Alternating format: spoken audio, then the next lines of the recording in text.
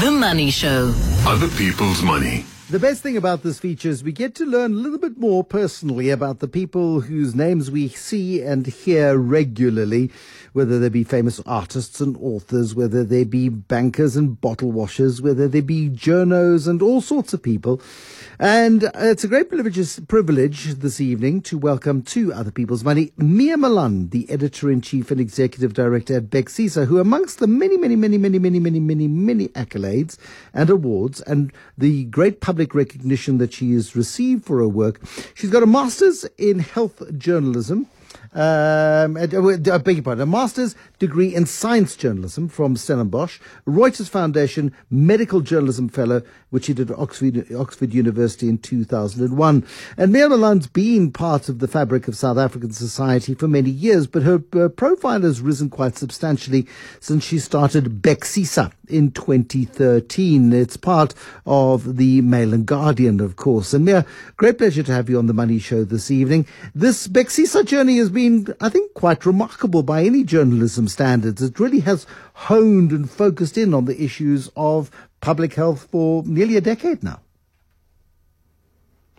Thanks so much for having me on the show, Bruce. Yes, we started in 2013 and we're a donor-funded journalism organization, which means we're a non-profit and we get our money from philanthropists. So we don't really make profits. We're not a for-profit media organization. We're a non-profit. We need those donor funds to survive. So about 2-3 years ago, as I mentioned, in 2013 we started, but it was as the health desk of the Mail and Guardian. And then in 2019, we moved away from the Mail and Guardian and became an independent media organization. So we now publish our copy with the Daily Maverick, Financial Times. That makes more sense. Forgive the error. It was a very nice way of telling me to sharpen up a little bit. Thank you, Mia. But no, the subject had been donor funded, and I came across this idea in the United States, visiting newsrooms all over New York City and various. I mean, there's a huge amount of donor funded journalism that allows for a specialization that the daily run of the mill journalism doesn't allow, because newsrooms are underfunded, understaffed, and specialists don't really have a place in many newsrooms anymore, which is why I think this philanthropy aspect is so absolutely critical to public information.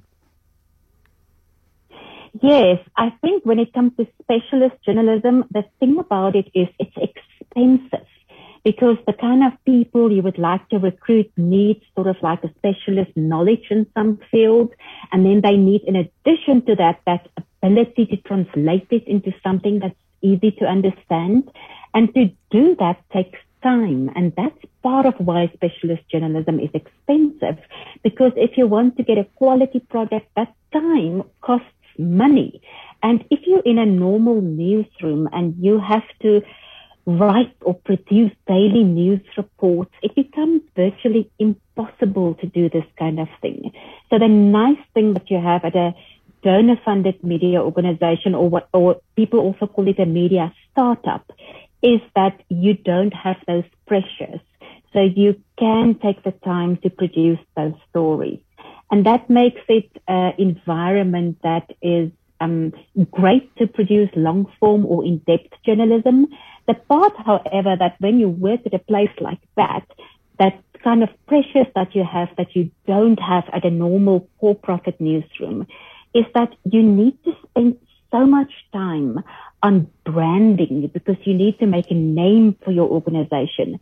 So our journalists don't just write stories. They spend about a third of their time on things like creating social media for their stories, on doing radio or television interviews about their stories, or doing donor reporting things, which is not a nice thing to do. It's like quarterly reports that you have to submit so the donors know that you use their money well.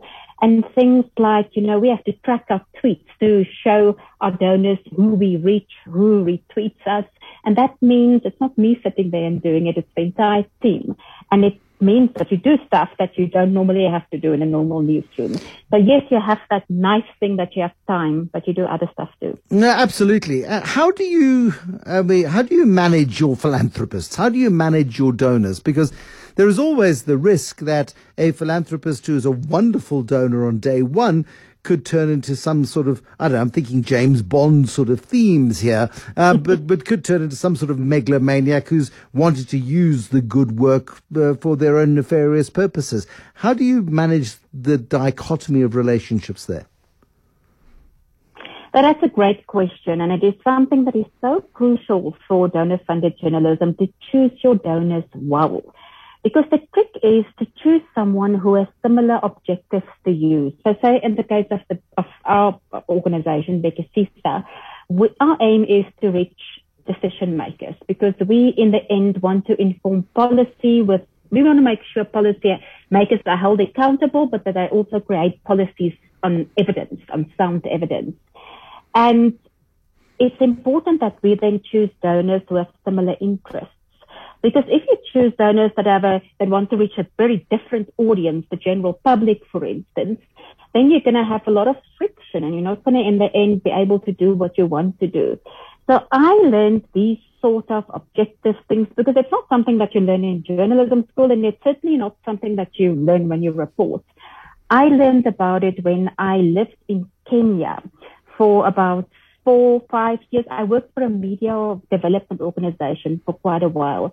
And that's where I got introduced to how to write proposals, how to choose donors, how to budget for these things.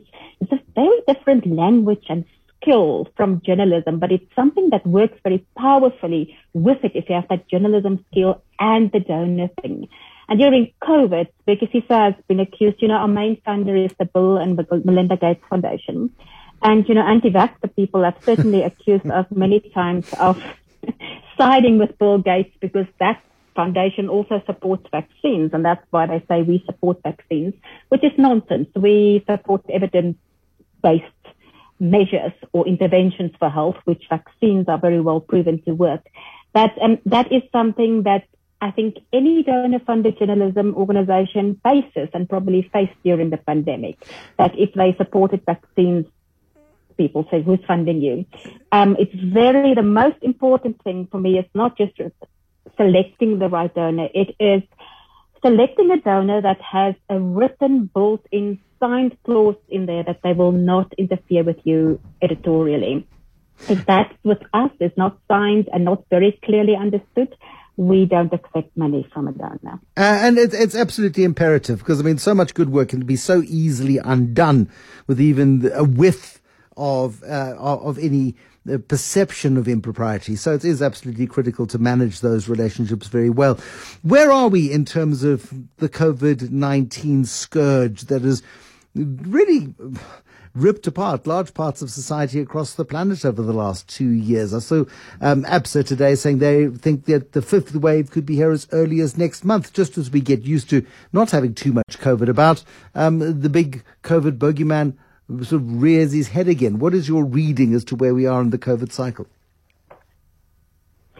So the short answer is no one really knows for certain. You won't find a scientist who would say 100% this is what's going to happen.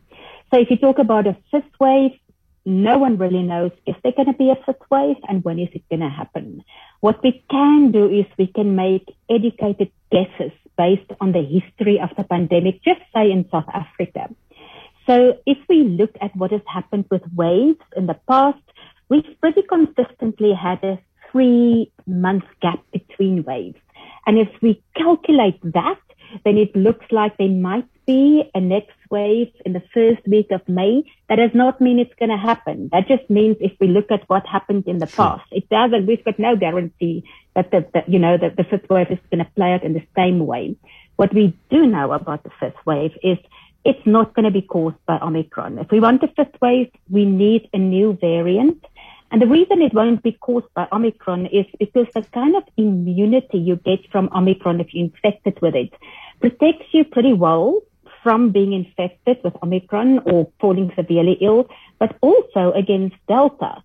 So we would need an entirely new variant to be able to have a fifth wave. And also, if you look at the history, every single wave in South Africa has been driven by a new variant.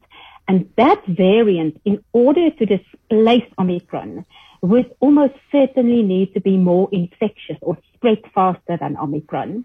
And because it would need to be able to not just spread, but also displace Omicron, it would need to be able to escape some sort of immunity, because it would need to be able to get around Omicron immunity. Yeah.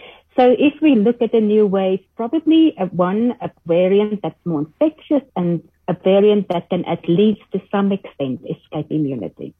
And look, it's always possible, I suppose, and that's the great concern. We simply don't know. But the history books tell us that these things eventually do peter out. The plagues of Egypt eventually petered out. Plagues eventually do peter out. We just simply don't know by how much and by when. There are huge levels of immunity that people have gained through previous infection, and many people have been vaccinated, and of course the boosters are available.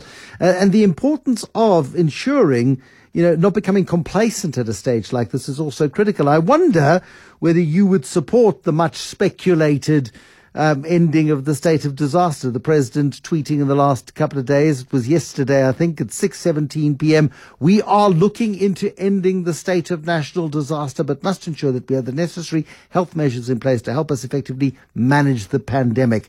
He is not overly confident, but is beginning to think about lifting the state of national disaster. Would it be, in your view, the right thing to be doing right now?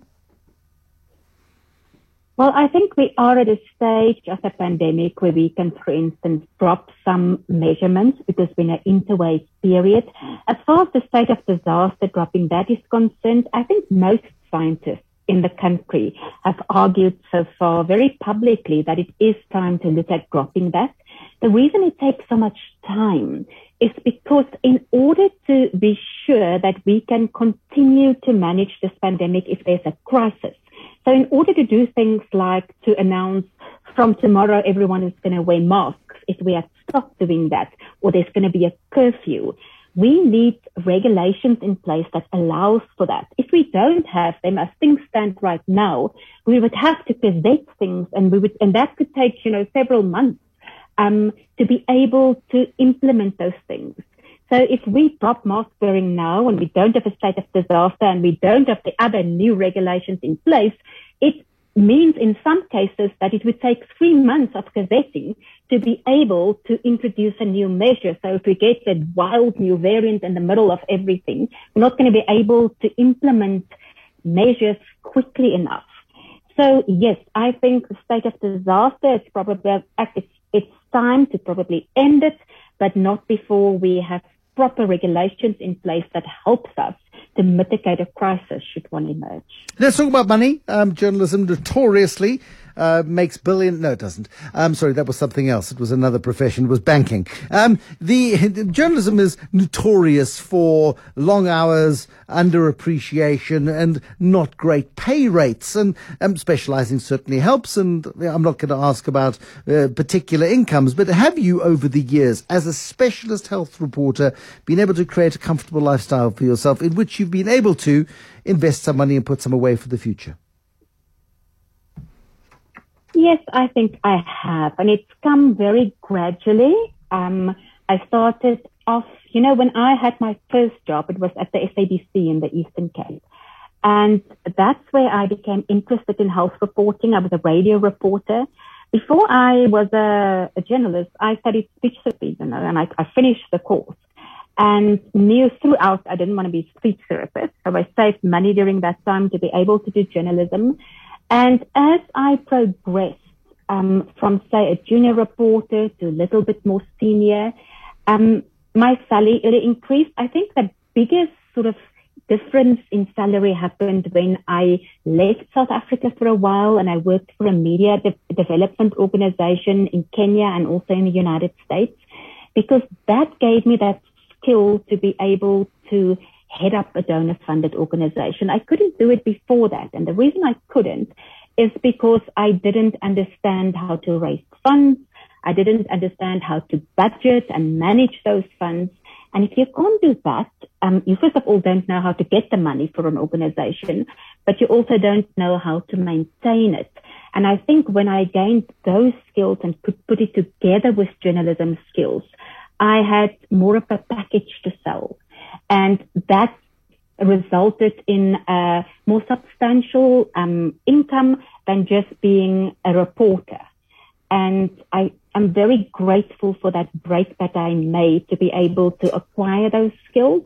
It doesn't mean I necessarily liked it. I didn't like sitting in an office in Washington, D.C. and just raise funds, but I also wouldn't have been able to do what I do now and get a good income for it if I didn't spend that time learning how to do it. One of the biggest risks we all face, of course, when we start in a low-paying job and as our salary improves over time, is that our lifestyle expands to meet the salary or expands to go beyond the salary, because you never spend what you earn. You always spend more. You borrow a bit of money and you get into some bad habits. Did you fall into any of those traps? No, I didn't really. I think I'm quite a conservative money user. I think I could grow into being a bit freer, with money, but I am always paranoid I am going to end up with no money. Or I had a mother who really taught me how, was strict with money and you always had to budget for stuff.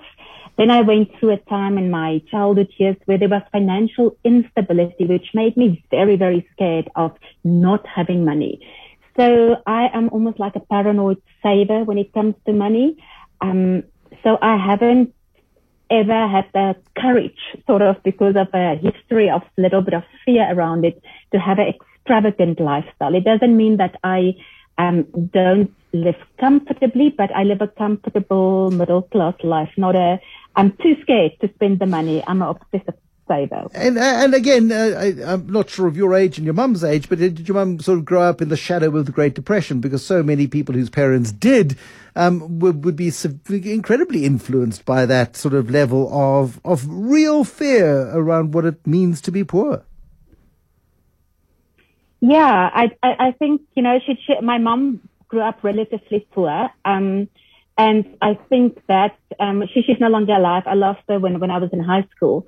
But I think that made her very adamant to be sure that there's enough money around her, or that she has enough, that she manages the money in a sort of like a strict way so that she knows she has some tomorrow. But yes, I think she does come from that era where people, were pretty strict about money and where there wasn't a lot of it going around. And yeah, that's it. And we've been through so many crises in the last decade, global financial crisis, and then into this latest crisis, where frankly, you may become slightly complacent about your place in the world and slightly complacent about your income levels, but that you suddenly realize that can change in a heartbeat, and that's got to become a realization. Has it changed your view on money at all? Yeah, I think I had that view, since a child, because there was a bit of financial instability. And I did see my father's business got liquidated. And I did see from quite a stable financial life to all of a sudden, everything was just gone. And I think that has shaped my way of how I view money today, and trying to make sure that there is something, if something goes wrong.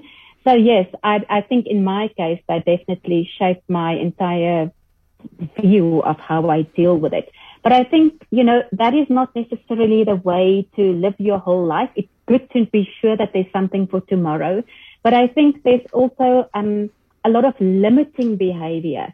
If you have the money, if you don't spend it in a way that it helps you to go forward. So I've learned in my work life, for instance, I've been very stingy with donor money, not wanting to buy anything, and we still don't do that.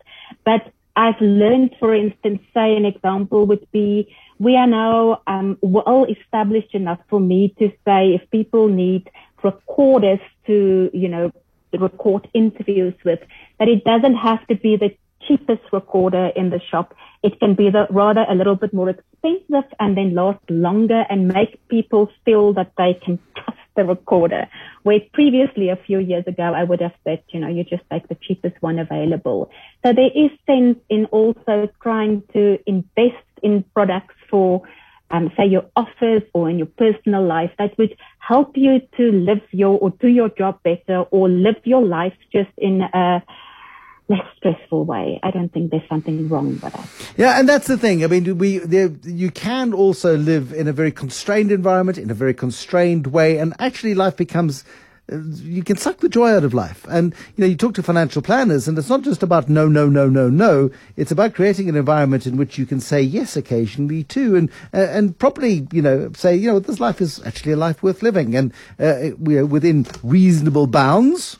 Also treat yourself occasionally. Do you treat yourself occasionally to something nice? Yeah, I definitely spend far too much time in Woolies food on each weekend. So yes, I do do those things. And when I was about 10 years ago, I think I won a journalism award, and I took all the money and went to buy a very, very expensive, what was expensive to me, coffee machine. And I use that thing till today. I swear it makes me start the day better.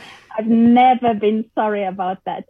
So yes, I do. And I have a daughter, and I love going on weekends away with her. My husband loves going fishing on those weekends, so it is freedom, and then I would go with her, and those things do cost money. So yes, I do stuff like that. I haven't done outrageous things like, I don't know, like go on a 6-month sabbatical or something, but I think those things have a place, certainly. And I've also, I've learned a lesson this year. Like, we moved to new offices at BKC, and it's beautiful offices that look much better than our previous offices, because there was a designer and all of those things. And we didn't pay for those offices. And you know what the reason we got them is because our building forced us to move up to another floor, because during COVID, people gave up their offices, and we were a really small place on our previous floor, and there was a laboratorium that wanted to take over the whole floor. And initially I said, no, I refuse to move. We spent money on our previous office, and I'm not going to move. And they said, we'll pay for your cost. You can move, and we'll take care of everything. And I didn't believe them. I was too sort of rigid in my belief. And you know what, today, because we then did move and we negotiated, we have a beautiful office at no cost for ourselves. So I also learned that you mustn't be so rigid in the ways that you think about negotiations with money, because they can turn out well. Yeah. It's the biggest constraint of being a journalist first. That's the trouble there, Mia. Thank you so much for talking to us this evening. Mia Malan, South Africa's, I think, most credible voice on the COVID crisis. Certainly we've all depended very heavily on her wisdom, her understanding, and her ability to communicate the bloomin' complexity of the thing in such a crystal clear way.